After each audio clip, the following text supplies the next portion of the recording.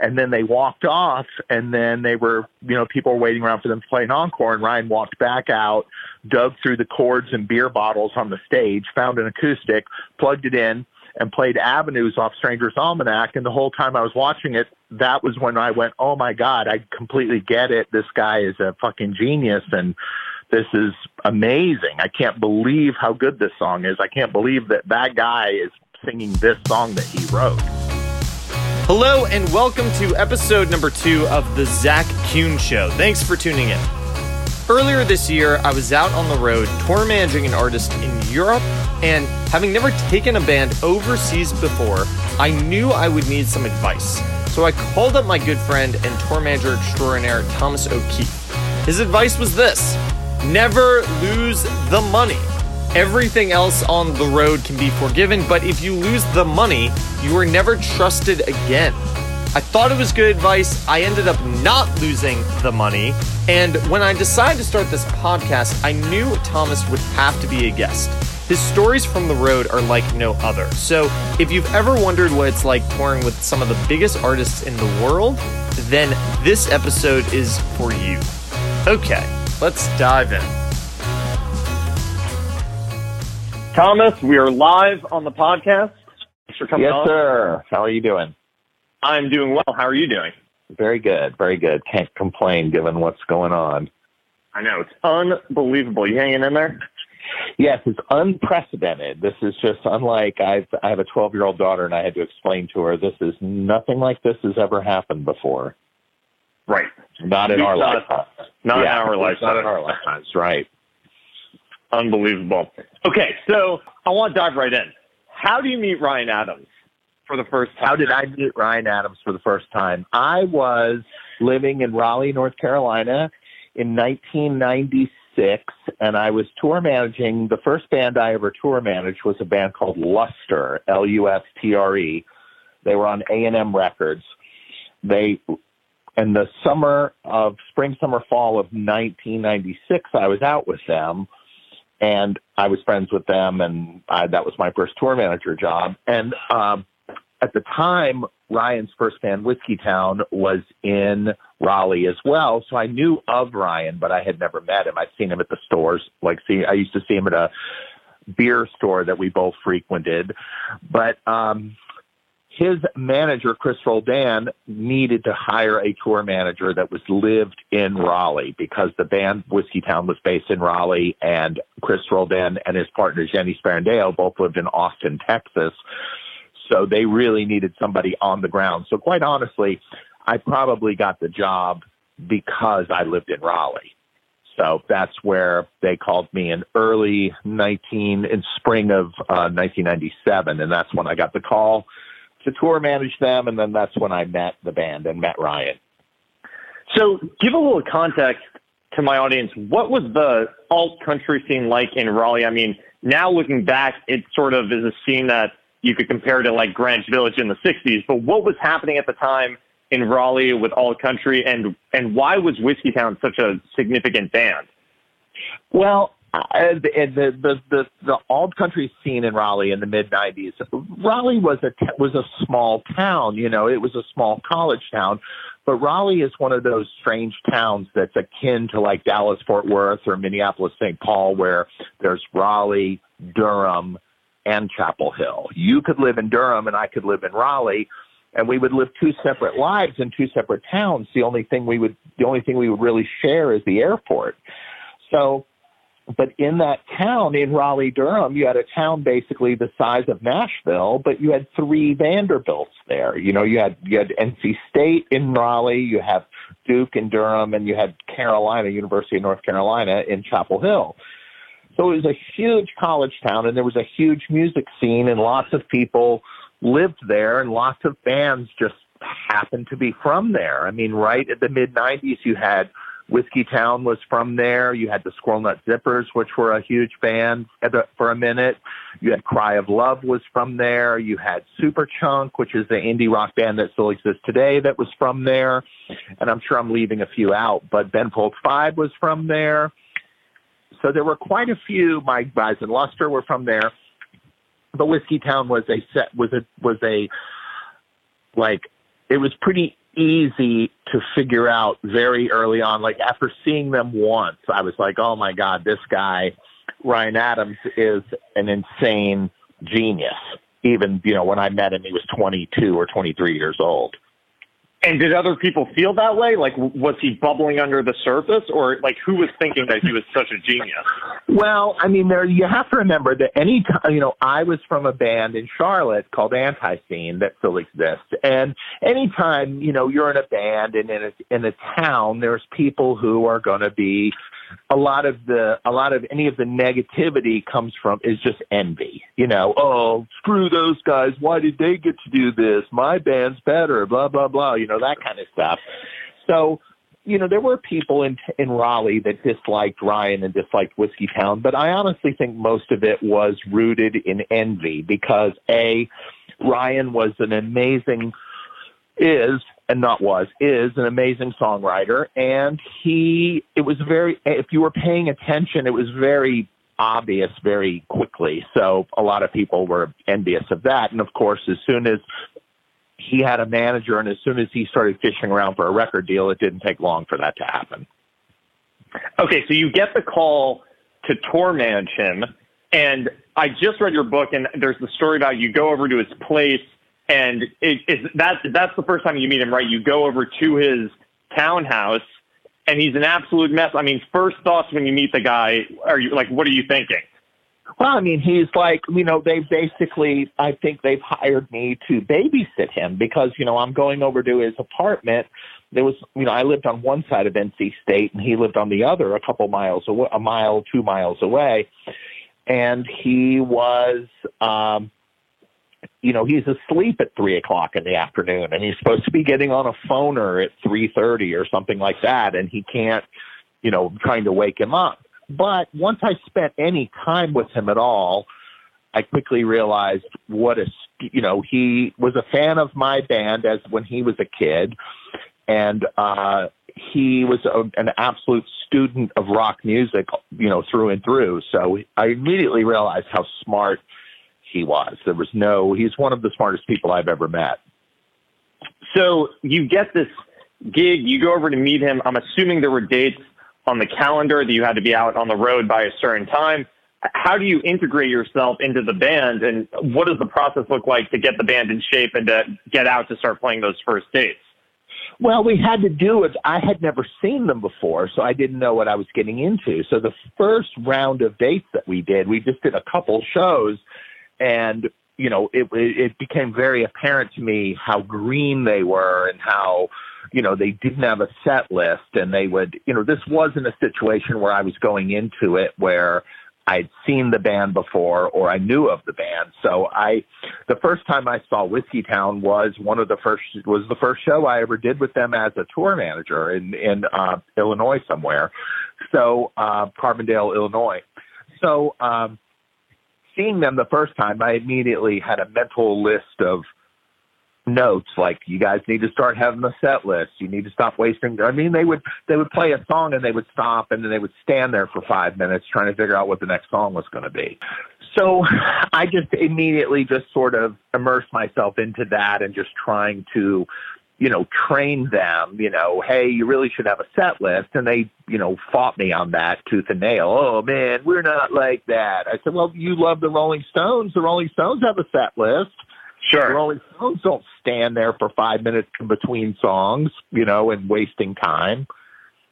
So it was just when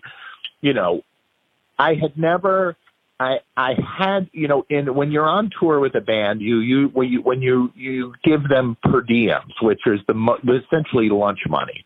So if we're out on tour, even with a bigger band, everyone gets paid a per diem. So they have a certain amount of money that they're getting paid every day. So they have food money. And normally, nowadays, the per diems, they just put it in your paycheck. But back in those days, it was always given in cash. And you usually give everyone their per diems once a week. And I had to give them their per diems every day because they weren't fiscally responsible enough to not take their week's worth of per diems out to the bar and piss all the money away. And then the next day they're starving to death and they're broke.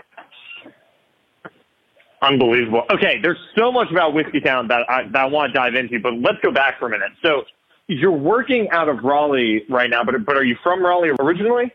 No. I grew up in Connecticut, and then my family moved to North Carolina when I was a teenager, and I grew up in and around Charlotte, North Carolina, and that's where I played in my band Anti-Scene they still exist, and they're from Charlotte.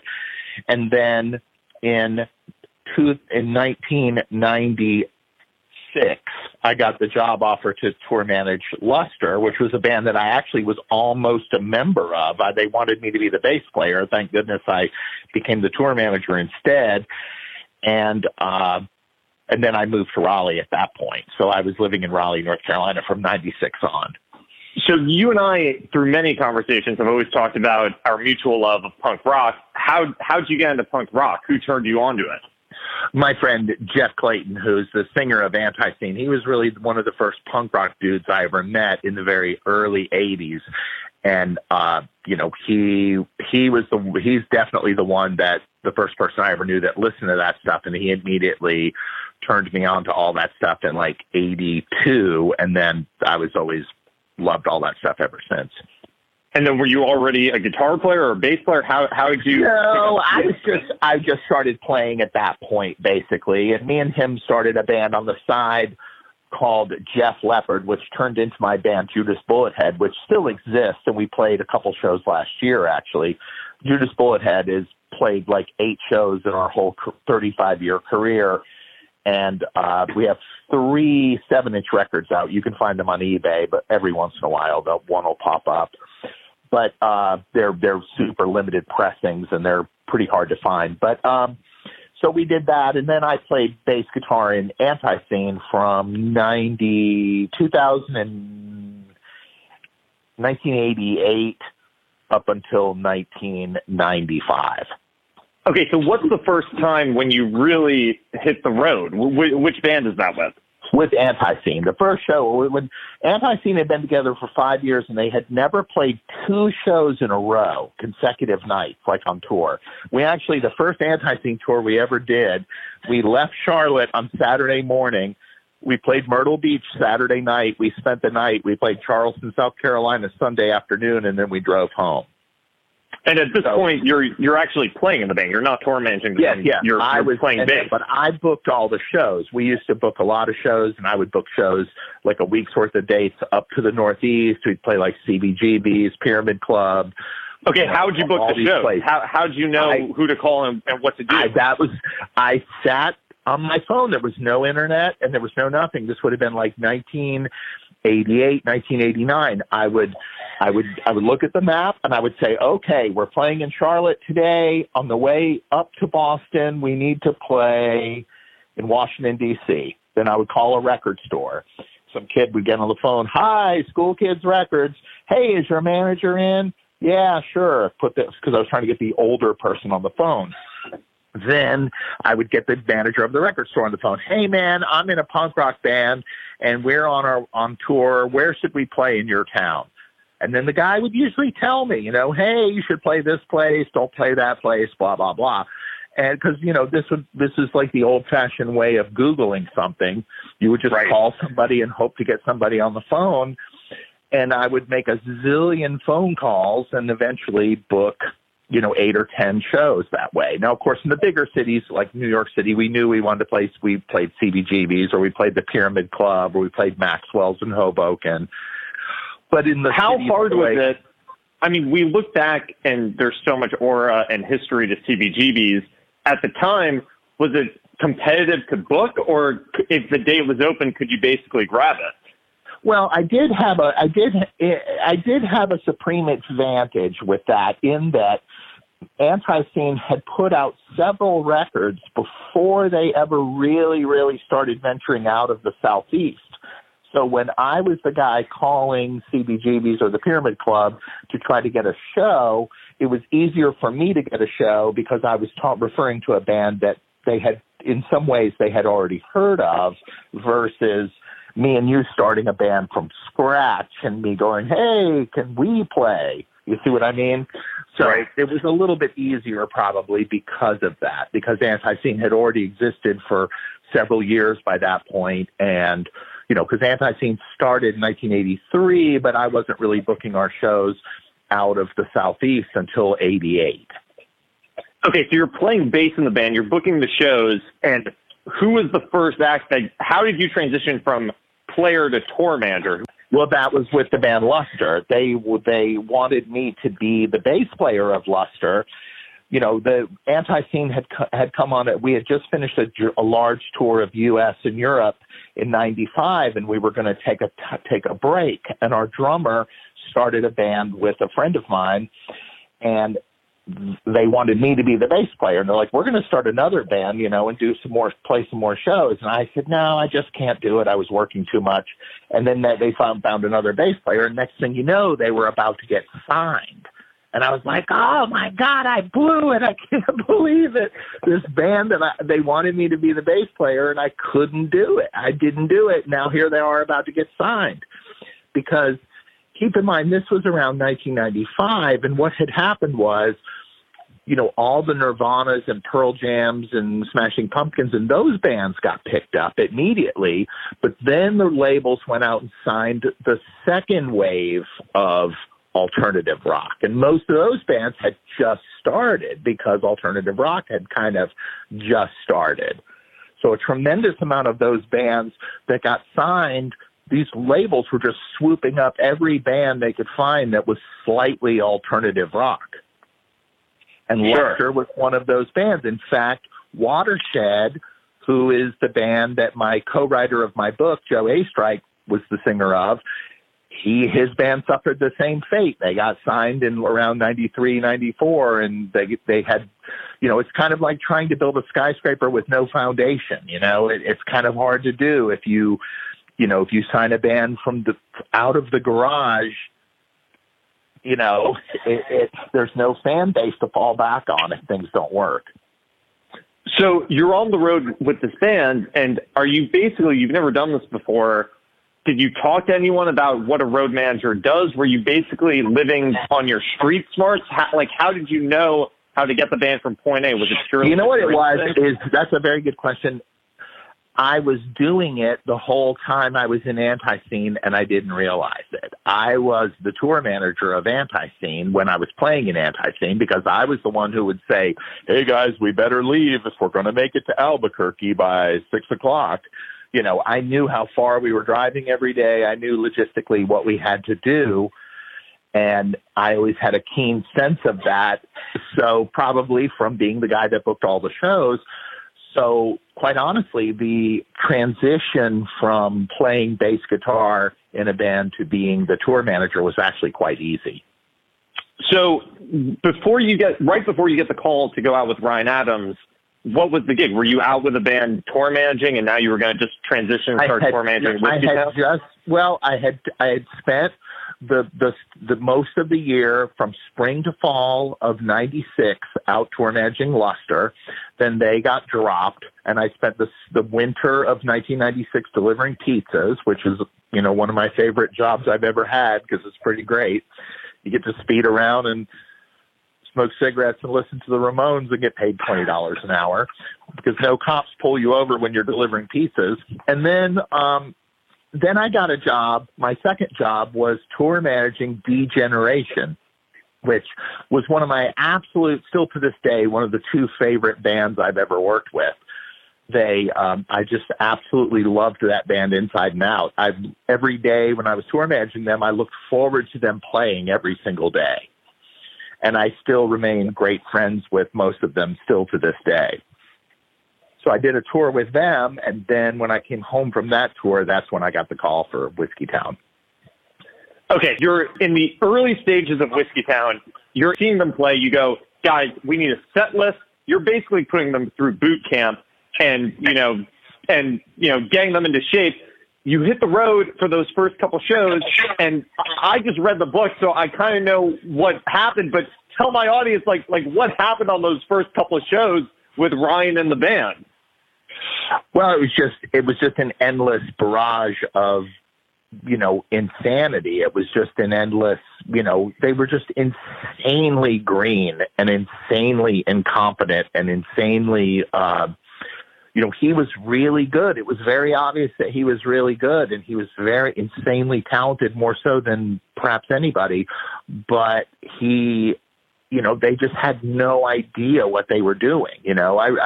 We played a show in Toronto, and I remember one of them we were in a van, and I remember one of them lifted the hood. This isn't in the book, but he lifted the hood of the van up and was digging around in the engine compartment.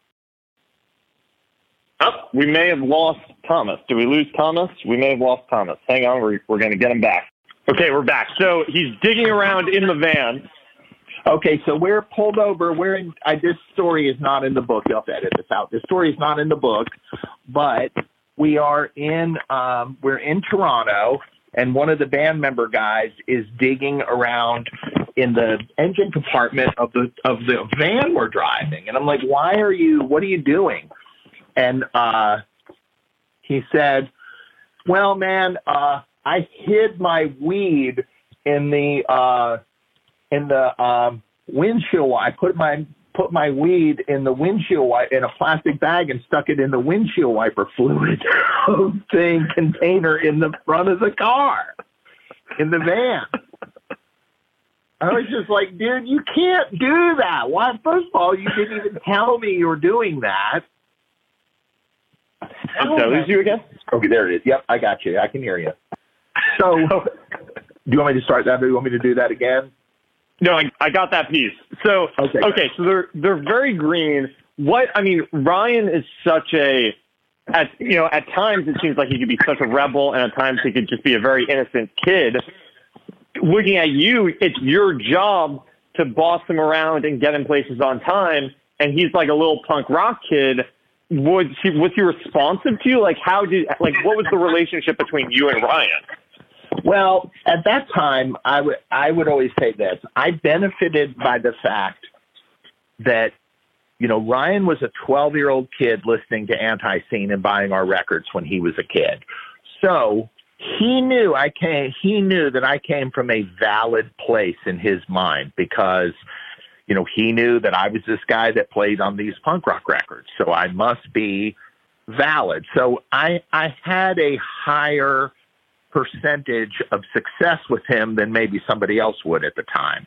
But that's not to say that I had a 100% range. My old theory was this: 80% of the time I could get him to do the right thing. 10% of the time I could cover up whatever mistake he made, and 10% of the time we were fucked.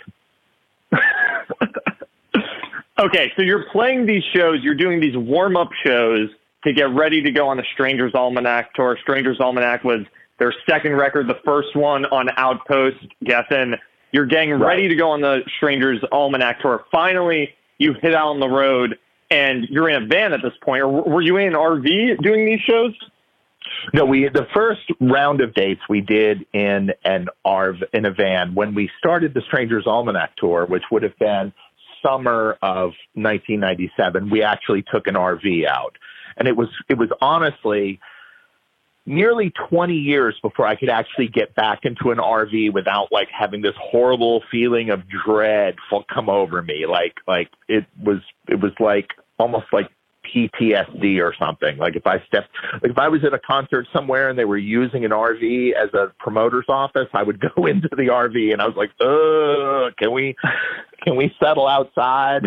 I don't want to be in here. It was okay. It messed everybody up. So how many of these Whiskeytown shows would you say are going great or are total train wrecks? Like what percentage of the Strangers Almanac? I would say, I'm not sure I can't remember what I said in the book, but basically about 10 to 15% of the shows would be a life-changing, renew your faith in music and humanity type show. You walk away from it and you can't believe how good it is. I would say 15% of the shows were that. I would say 70% of the shows were either them just phoning it in or just half-assing it, for lack of a better word. And then I would say 15% of the shows were some sort of punk rock shenanigans, ruining the show, pissing everyone off, you know, that sort of thing, which I was always conflicted with those shows because I would watch him do something like destroy the show and piss the audience off. And I was like, God, this is awesome. You know, the punk rock guy in me loved it.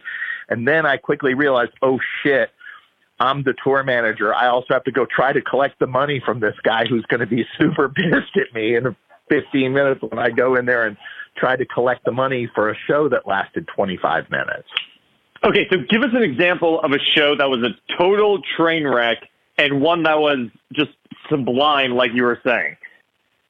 Well, I mean, you know, the one that would be the one that really inspired me is that, or the one that I would say made me realize how great a songwriter he was, is they played a show for the album release show of Stranger's Almanac. It was at the brewery in Raleigh in I think June, July of 1997, and right around the time that album came out, might have been a little bit later. And they came out, they played, they half-assed their way through the show. It was sort of uneventful. And then they walked off, and then they were, you know, people were waiting around for them to play an encore, and Ryan walked back out, dug through the cords and beer bottles on the stage, found an acoustic, plugged it in, and played Avenues off Stranger's Almanac. And the whole time I was watching it, that was when I went, oh my God, I completely get it. This guy is a fucking genius, and this is amazing. I can't believe how good this song is. I can't believe that guy is singing this song that he wrote. You know, but when he started the song, I was like, oh God, they just blew this show. And then 2.5 minutes later, I realized that his career was going to last as long as he wanted it to. Okay, what was not the show necessarily true today, but yeah, right. It's a little last year. Past its prime, but at the time, yeah. it looked good. Yeah, at that time, 2.5 minutes later, I was like, wow, this guy can do whatever he wants to do with the rest of his life if he wants to do it, because he's that good. Now, for a show that I've seen him ruin, there was a show in Aspen, Colorado, and we stepped off the bus, and it was cold, it was wintertime, and they gave us, I remember they paid us either $1,000 or $1,500. I can't remember, but they paid us 3 hotel rooms. And the 3 hotel rooms were far more valuable than the $1,000 was, because, you know, getting a hotel room in Aspen in the middle of ski season is pretty difficult to do. So we woke up that morning, we got off the bus, and he immediately looks up, and we're right in the middle of downtown Aspen with the ski slopes zooming over our heads. And he goes, what are we doing in a ski town? And he's super pissed. I'm like, dude, you've known for 2 months we're playing Aspen, Colorado. He had no idea that Aspen, Colorado was a ski town. So we go inside. He goes, just let's cancel the show. I was like, no, dude, we need these hotel rooms. So we all took our hotel rooms. We all got a great nap. I remember waking up at like 2 PM. I felt like $1 million. We go over to load in. We go to sound check. He sound checks. He goes, tell that guy, the dude from the club was from Raleigh. He was like, had gone to NC State. He was super stoked we were there, you know, because we were from Raleigh. And he goes, tell that Raleigh guy we're canceling the show. And I was like, no, man, we can't. We have to do the show. So that night we go back over to the hotel. We're walking from the hotel over to the show at like 10 o'clock at night. Man, tell that Raleigh guy, cancel the show. I'm not doing it. I said, man, tell him I'm sick. He knows you're not sick. He watched you sound check. Come on, dude. We've already used the hotel rooms they've given us. Just play the show. So we go into this place, the Double Diamond. It's still there. And, there's like 200 people there. Kevin Costner, the actor, is there. And Ryan walks up. They start playing. He plays like 3 songs, and then he turns his Fender Twin Reverb up to 15, hits the Echoplex, and just turns on every single pedal on his guitar. and just lays down on the floor. And the whole room is just swirling like, and it won't stop. And he's like laying on the floor, hitting the E string, detuning it, going, blah, blah, blah, blah, blah, blah, blah, blah, blah, blah, blah, blah, for 25 minutes. It seemed like 25 minutes, 25 minutes. Like, imagine if you took an electric guitar in your living room and handed it to a 2-year-old kid and just let him bang on it for 25 minutes. That's what this was. So the band walks off stage and goes to the bar. Ryan just lays on the stage for 25, it seemed like 25 minutes, actually 25 real long minutes. We shut the PA off. It didn't matter because the amp was so loud. And he just laid there and did this for 25 solid minutes. About 3/4 of the audience left. And then, including Kevin Costner, and about 25 minutes later, he just sat up and he stood up and he retuned his guitar and started playing the next song. And then the band walked out on stage and they finished the set. And how was the second half of that show? Oh, it was just fine, but there was nobody there. Everybody nobody left. there. So at the end of the night, I had to go collect the money, and the guy was so pissed at me. I thought, when this doesn't happen to me too often, but when you're in a situation where you really think someone's about to punch you, and you're thinking, okay, he's about to take a swing at me. I'm going to move my head this way so I don't get punched. I mean, right. That's what I thought. That guy was going to punch me. I really did. Hey everyone, thanks for listening. Hope you're enjoying the episode. Some of you may know that I run an email newsletter called the Nashville Briefing. It comes out 3 times a week, and it really gives you a front row seat to everything happening in our industry. So if you're interested in learning more or subscribing, you can go to NashvilleBriefing.com. Okay, back to the show. Okay, so there's a moment in the Stranger's Almanac tour, which is sort of like a sacred moment for all bands, where you go from the trailer or the RV and you end up going to a bus, and you hire a bus driver and you bring on an extra crew member. What was the moment where, as the tour manager, you were able to look at the big picture and say, guys, we need a bus? Well, it's because it was because they had a 6 people in the band. So mathematically, it starts to make sense. When you have 6 people on stage, and a couple of them are girls, that's 4 or 5 hotel rooms. So when you start to look at the van versus 2 hotel rooms, that might not work. But you start to look at the van versus 4 or 5 hotel rooms, it starts to make sense. So that's where, we just kind of pushed the argument to where we would eventually. That's how most bands, most bands start in the van, and then they have the van and trailer, and pretty soon, or they get the Sprinter van nowadays, and then they push it up to being in the bus with no hotels, and it just escalates from there. Okay, so then you have the really hard task, which is always difficult from bands, is going from the bus back to the van or back to the Sprinter, which you end up doing when the band goes out supporting John Fogerty. So what's the conversation when you tell the band, guys, we're in this luxurious bus, but Ryan Adams, guess what? We're going back to the Sprinter. Well, actually, that was my idea, and it was initially a good idea, I thought. What happened was we were doing a tour the summer of '97, and we were opening for Fogerty.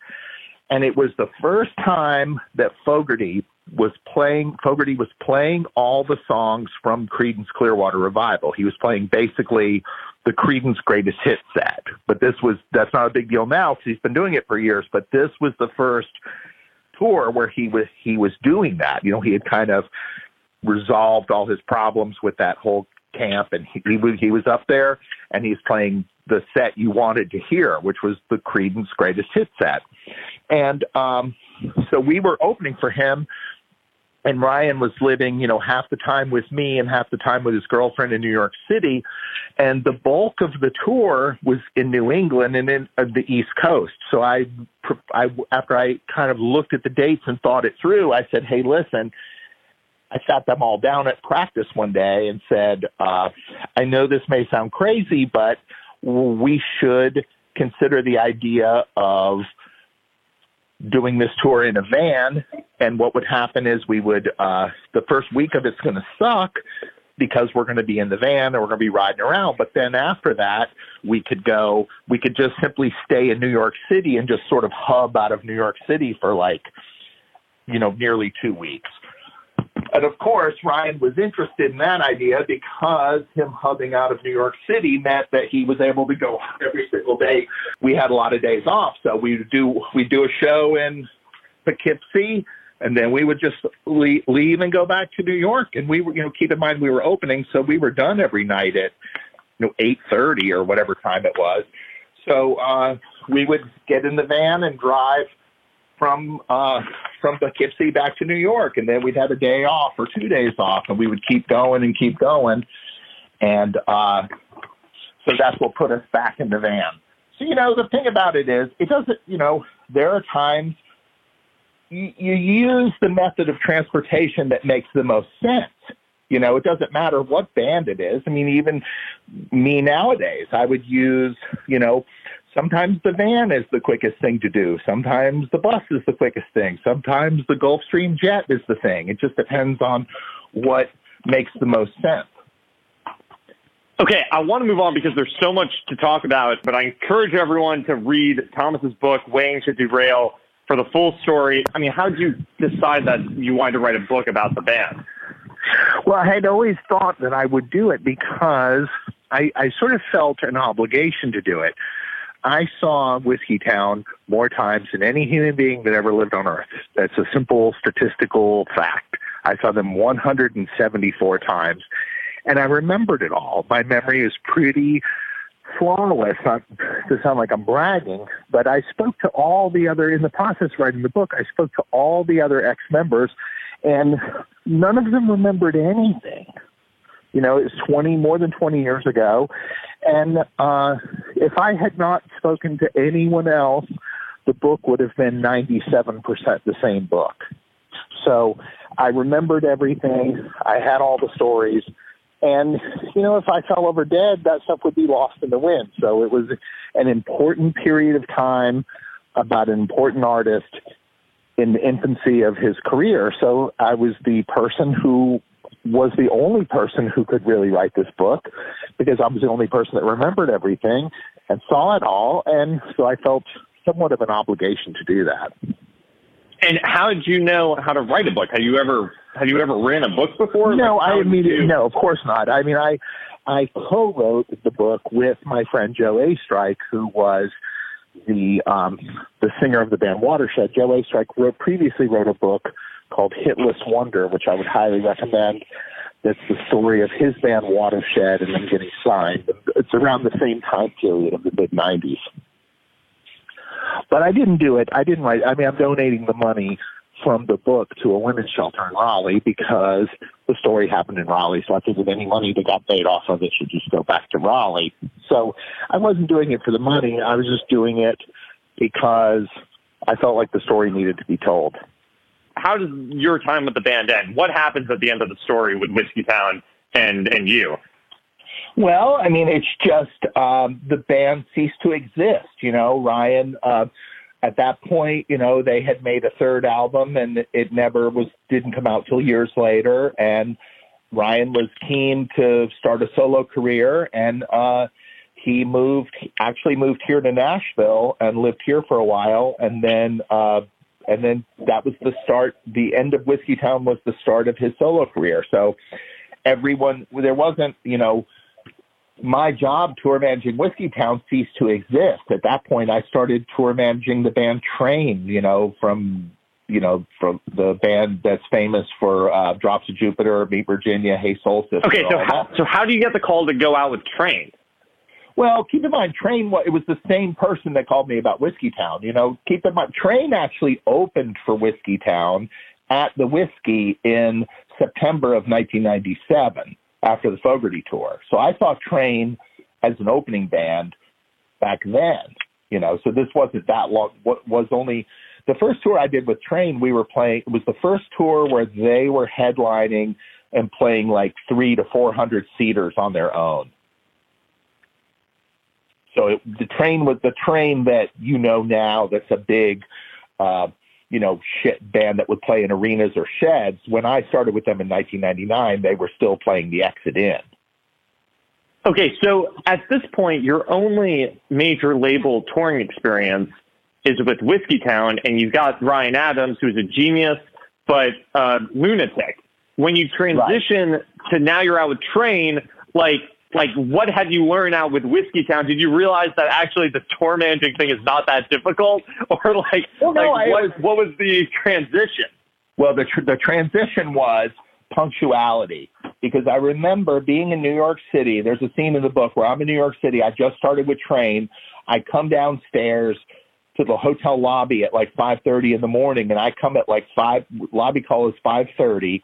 I come down at 5:32, and they're all sitting there, and they're looking at their watch like, "Hey, where have you been?"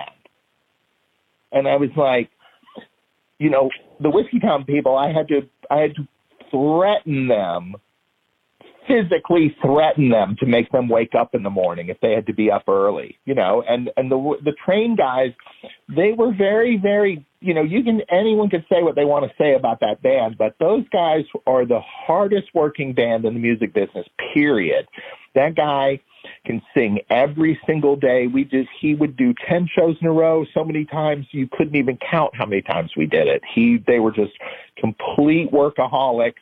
If lobby call was 4 a.m., they were in the lobby at 4 a.m.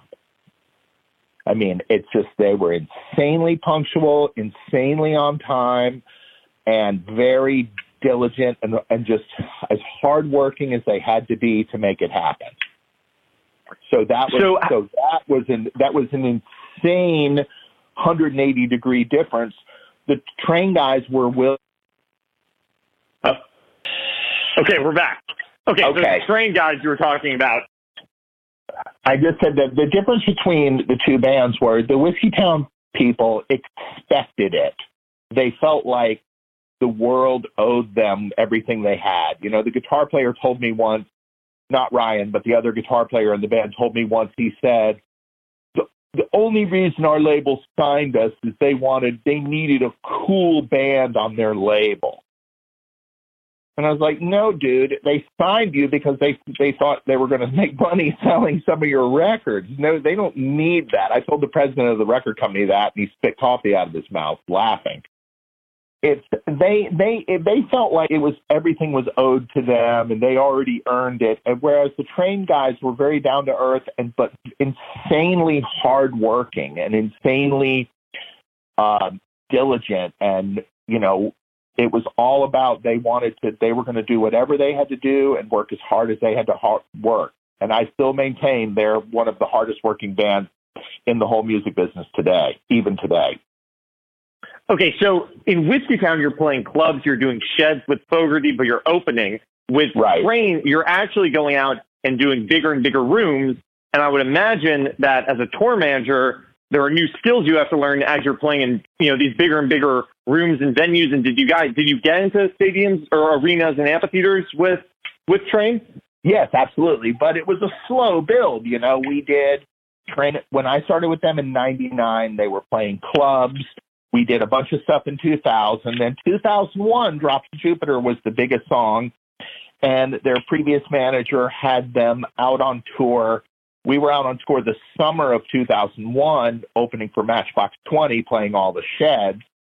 So that was a good place to be. Maybe not, in hindsight, maybe not the best thing for us to do, but it still was really good. That's where we were, like when 9/11 happened and all that. And then we changed managers and we continued. But Train had 3 albums that sold really well, and then the 4th album kind of stiffed, and then the singer made a solo record, and that really stiffed. So around 2009, when the Save Me San Francisco record was coming out, that was kind of make or break. If had that record not had a hit on it, we probably would be back at the county fair, sort of, and instead it blew up. That was the biggest song on the planet. 2009, 2010, 2011, and it pushed us all the way back to arenas and sheds. Okay, so when you're going into arenas and sheds for the first time, what did you have to learn as a tour manager that was different from doing clubs or supporting a show? Now this is your show, so I'm assuming there's a lot more production and staff to overlook and things like catering. Like what did you have to figure out jumping to that level? Well, you have to have a competent team with you, and no one is as good as, you're only as good as your weakest link kind of thing. At that level, being a tour manager, you have to have a very competent production manager, and you have to have competent production coordinators and people like that, because you can't, if you're a tour manager in a van and trailer and you're playing the Exit In, you can do everything. If you're the tour manager of the band playing Bridgestone, you can't do everything. So you have to have some help, and you have to have some competent people on your side. So hiring those competent people becomes an issue. And it actually was tough for me because I had worked for the same band for so many years that I didn't know a lot of people. I didn't know as many people as I should, given how long I've been doing this. Because when you work for the same band for a long time, you just have the same crew and the same people, and we were never really opening for anybody that much. So it was hiring people at times was, a little bit difficult. We'd hire some good ones, but you'd also accidentally hire some bad ones. Sure. Because everybody promotes themselves in a way that may or may not be true. You know what I mean? Like, I hired a production manager once for Train years ago, and this guy was so far in over his head, it was ridiculous. But he took the job. And I think that's a horrible mistake. I remember right after Whiskey Town, I got offered to tour manage Kid Rock right around the time of, right when his first single was exploding. He was just huge and all over the place. And, he was full blast, living that life.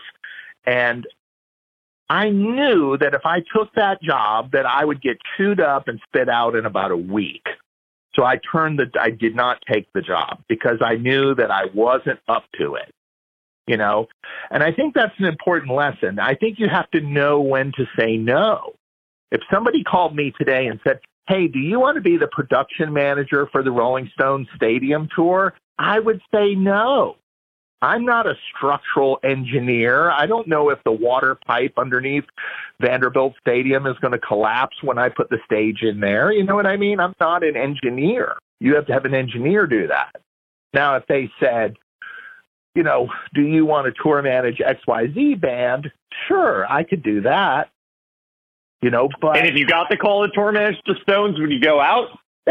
My dream job, quite honestly. I mean, I have my job I have right now. I tour manage Weezer nowadays, and I love them, and they're one of my favorite bands, and they're great guys, and we have a great time, and I'm as happy as I could be with that job as I am with any job.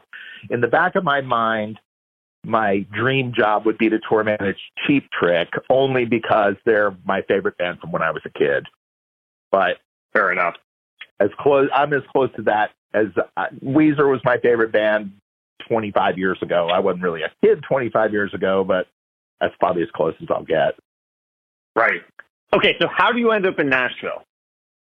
Well, I actually quit Train in 2012, fall 2012, and I took a job at a management company here and worked as a manager for about a year and a half, and then that management company folded.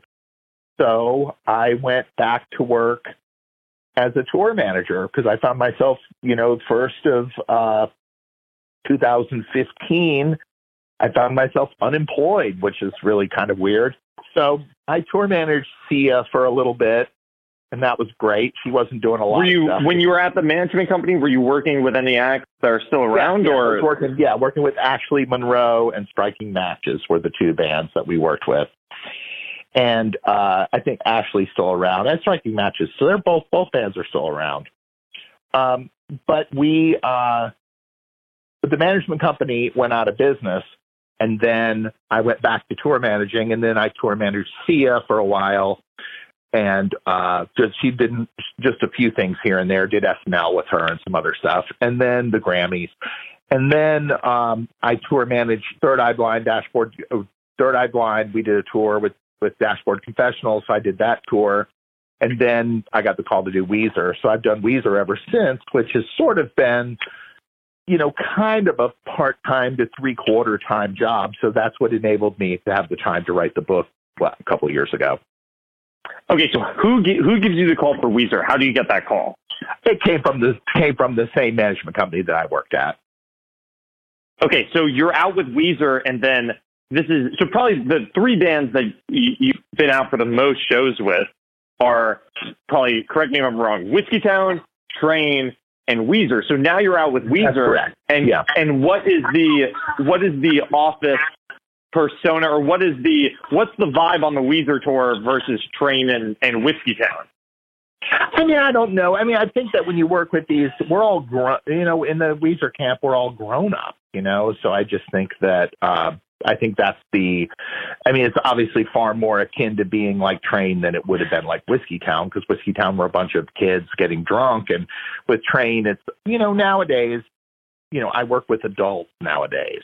So, there's just, we're busy and we do what we have to do and we knock it out, and that's it, really. It's pretty uneventful. Right. You wake up, you play the show, it goes smoothly, everyone's professional, and you're on to the next gig. Exactly. Yeah, we do. It's easy, much easier. It's just more like working with adults. It's like the difference between working with adults or working with children. Right. I think it's probably the difference. Two quick questions. What's your favorite hotel in America, and what's your favorite venue in America?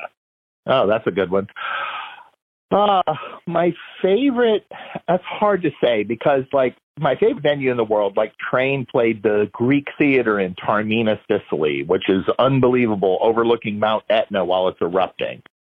It depends on what you're talking about. I love the House of Blues in Boston or the amphitheater in Mansfield, because my buddy Tim McKenna, who works there, who always makes every day super easy. So it depends on if you're talking about the staff, or if you're talking about the location, or one of those kind of things. But I don't know. I mean, I think that I don't really care for Red Rocks because it's so high up. You're out of breath that whole day, and it kind of sucks.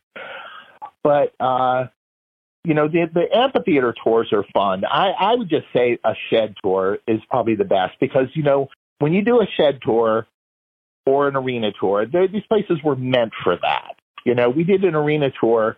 We did an arena tour a year ago, and every day we were it was the Weezer and the Pixies. Every day we were inside. I never had to watch for thunderstorms and worry about shows getting canceled or postponed. The arena is the proper place for rock and roll. The lights look the best. It's not 100 degrees. There's air conditioning and heat. Look at AC/DC, for example, the greatest rock and roll band ever. They never did a shed tour in the U.S. Never. They only play in arenas, because the arena is the pristine location for rock and roll, not a shed. Okay, and best hotel. And it's your best hotel. That's a tough one, too. I was just thinking about that recently. I know I stayed at the Plaza Athénée in Paris. The last time I was in Paris, it's the hotel that Jack Nicholson is looking for Diane Keaton in Something's Gotta Give. It's an amazing, amazing, amazing hotel. I loved that. But in terms of U.S. hotels, I don't know. There's so many good ones. It's hard to pick. You know what? One of my favorite U.S. hotels is the Waldorf Astoria in Chicago. That's an amazing, amazing hotel. Wow. Okay, but so if you'd asked me that question in the Whiskey Town days, I would have just I would have told you that Super 8s are way better than Motel 6s, because they have more stable channels. So it just depends.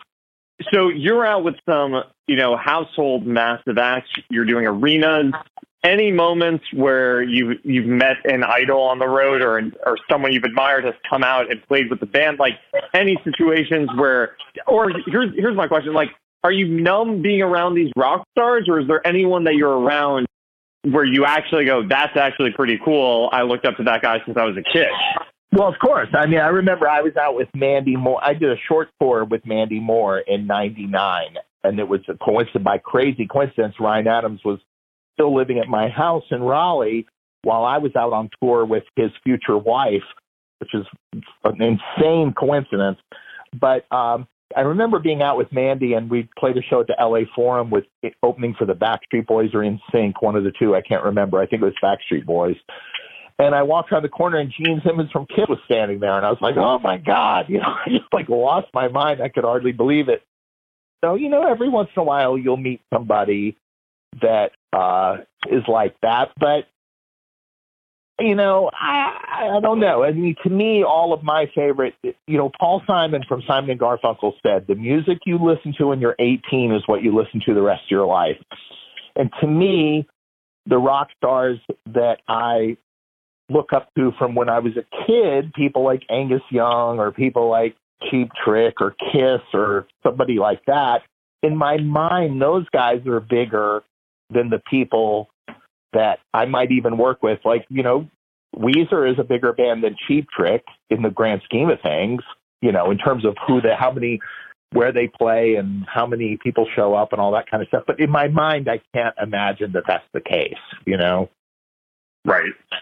So I would say I still, if I have any interaction with the people that I liked from when I was a kid, that's where I'm probably still, get occasionally, flabbergasted.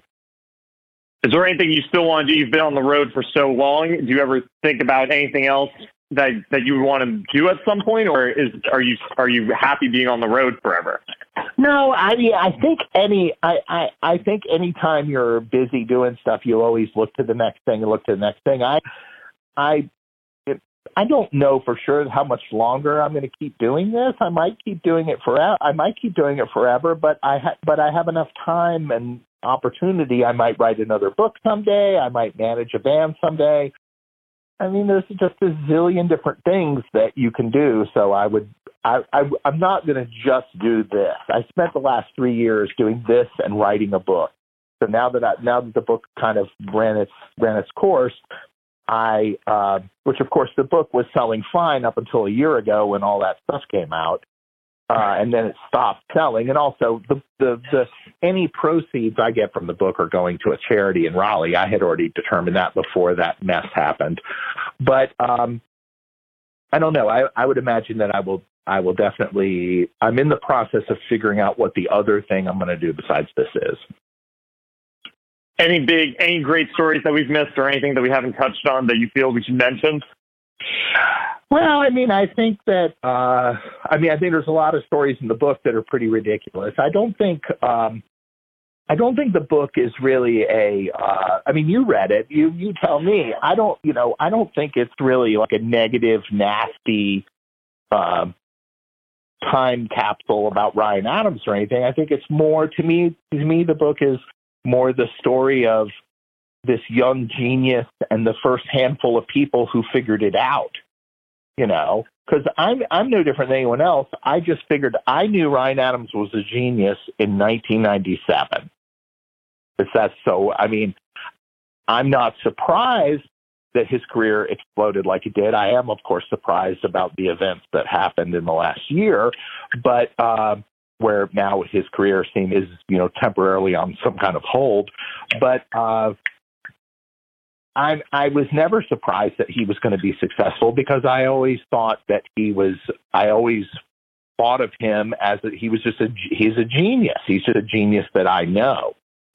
So I wasn't surprised by that, but I didn't think, but the book in a way is really more along the lines of this is the story of a young genius and the first people who tried to help him out and keep it going. It's not meant as a negative anti-Ryan kind of book at all.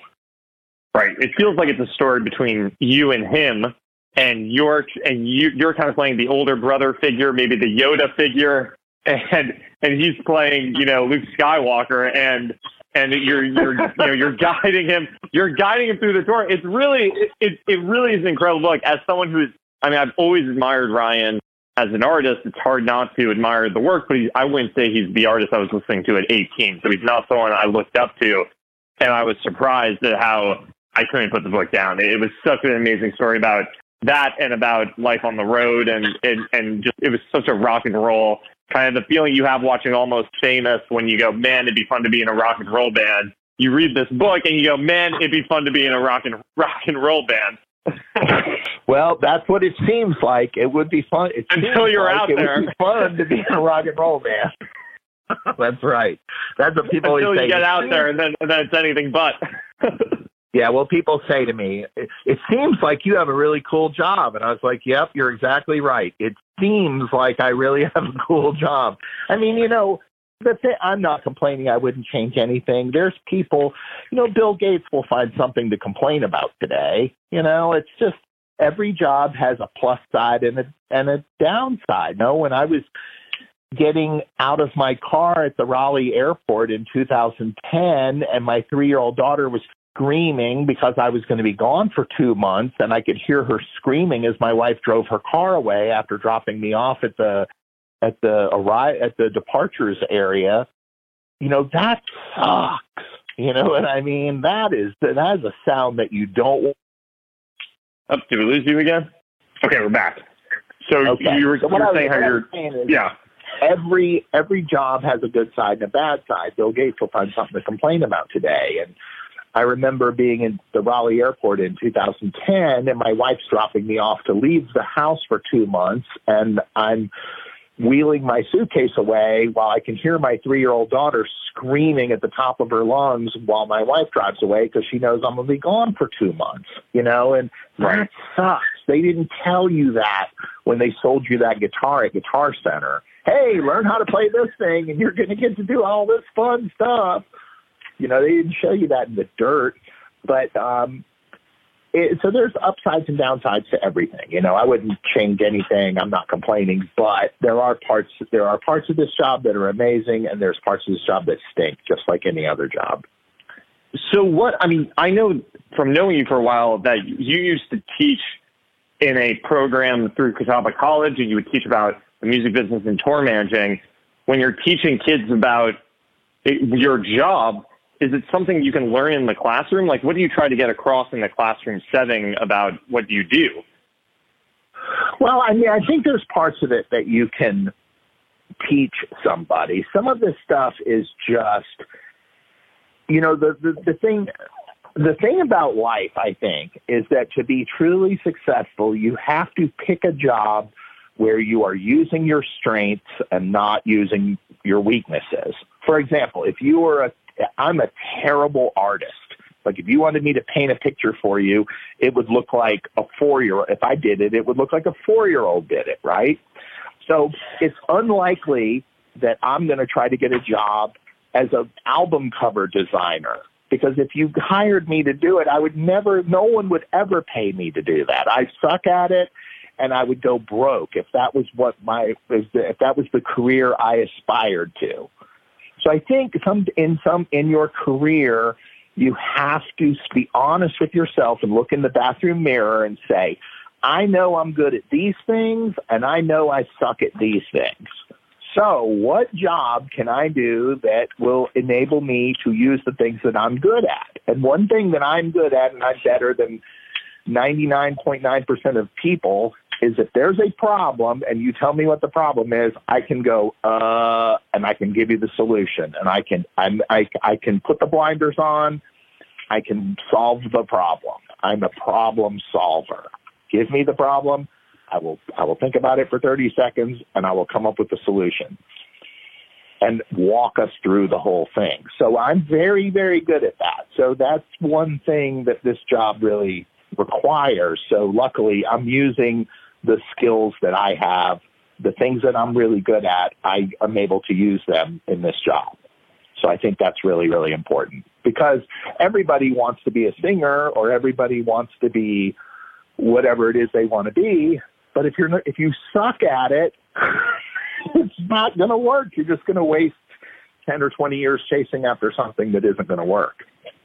So can you learn tour managing in a classroom, or, I mean, you have to get out and do it to really sort of... You have to get out. You have to get out and do it. You have to ride. I can teach you how to ride a bicycle, in a classroom, but you have to get on it and fall off of it a few times. And that's just, I mean, the advancing, the part of tour managing in terms of advancing shows, making phone calls, asking questions, settling shows, collecting the money, keeping track of money, all those, the paperwork portion of it and that portion of it, that can certainly be taught in a classroom. But I always said, if I was really going to teach a proper tour manager class, I would drive you and 3 other kids out in the woods somewhere about 20 miles from the airport. I'd pull over on the side of the road. I'd flatten 3 of the 4 tires of the car, and I'd throw your cell phone in the woods, and I'd say, I got to be at the airport in an hour. Get it done. Get it done. What would you do? You'd walk to the closest house and use their phone. Right. That would be a great course, actually. Maybe we could do that. But you see what I mean? You can't, because you have to teach. Now, I'm not 100% sure that you can be taught to think on your feet that quickly, but that skill and that ability to plow through the bullshit and get to the meat of the problem and solve the problem and walk through, the quickest way from A to Z. Most people look at A and they see Z so far away. Oh, I'm never going to get there. I'm never going to get there. But the quickest way from A to Z is to first walk from A to B and then walk from B to C. And it's a methodical march to the end.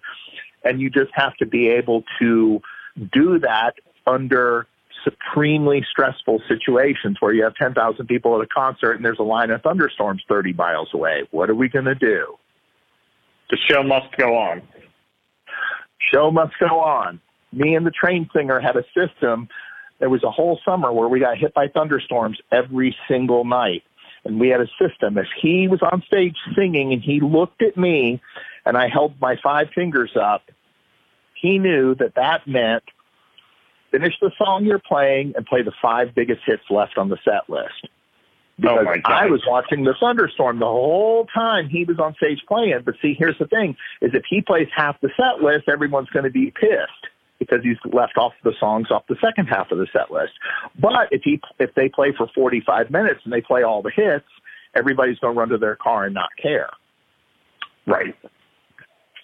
Well, Thomas, this has been an absolute pleasure. Thank you so much for taking the time. I know everything's a little bit crazy. I mean, as someone who makes their living on the road and tours are getting canceled now left and right, like the community that you're a part of, how are you seeing it affect, the people that you interact with every day? Everybody's doing the same thing. Everyone is doing the same thing everyone else is doing. They're all sitting at home wondering what's going to happen and wondering when things will get back to normal. And the truth is, I don't think anybody has the true answer to that. I know. It's just crazy time. I wish I had it's an unprecedented time. This has never happened before. So what are we supposed to do? We're all just going to sit home and wait till things get back to normal, and hopefully things will get back to normal. And the good news is when it gets back to normal, everybody's going to be such a great sense of relief. It's going to be like the Roaring 20s all over again. Right. So hang in there if you're a touring professional. Hang in there. Wait through the storm. I think everybody's got to just. I think not just touring people. I think everybody in the world. I mean, who knows? There's, in a week or two, there's going to be 40 million people not working. It's a mess for restaurant people. It's a mess for touring people. It's a mess for every bus driver is sitting at home doing nothing. All of our vendors are sitting home with nothing going on. I mean, it's the whole world's just kind of stopped. Do you interact with your team? Well, I don't know if you had dates planned during this specific time, but do you interact with your team on a day-to-day basis, or is everyone sort of in their own space? No, I try to keep my crew, my core crew, which is about 17 or 18 people. I try to keep them constantly. I'm updating them every few days when I find out anything different. But So far, it just seems like everyone is just taking everything and just pushing it, kicking the can down the road a little bit and trying to, get it, the people that had shows in February or March or April are pushing them into the summer or pushing them into the fall. So I don't know what's going to happen. Right. Unbelievable. I imagine we'll all know a lot more in a couple of weeks. Well, Thomas, thank you so much for taking the time. If anyone finds themselves at a Weezer show, keep in mind that Thomas is probably there working backstage, moving everything along, making sure it works like clockwork. And we appreciate you doing so because you're bringing music, the gift of music, to places where it's needed. So thank you so much, Thomas. We really appreciate you taking the time. All right. Well, thanks so much. Thanks so much for listening. If you enjoyed what you heard, you're in luck because we've got new episodes coming out every single Tuesday. Next week, we have an incredible episode with Joe Galante, the former head of MCA and Sony Music Nashville. The stories he tells about working with artists like Waylon Jennings, Brad Paisley, Kenny Chesney, and signing the Wu-Tang Clan are going to blow your mind. I'm so excited for you guys to hear this episode. Please tune in. The Zach Kuhn Show is mixed by Sam Heyman, and our theme music is by Justin Johnson. Massive thank you to Thomas O'Keefe for taking the time to let us talk with him.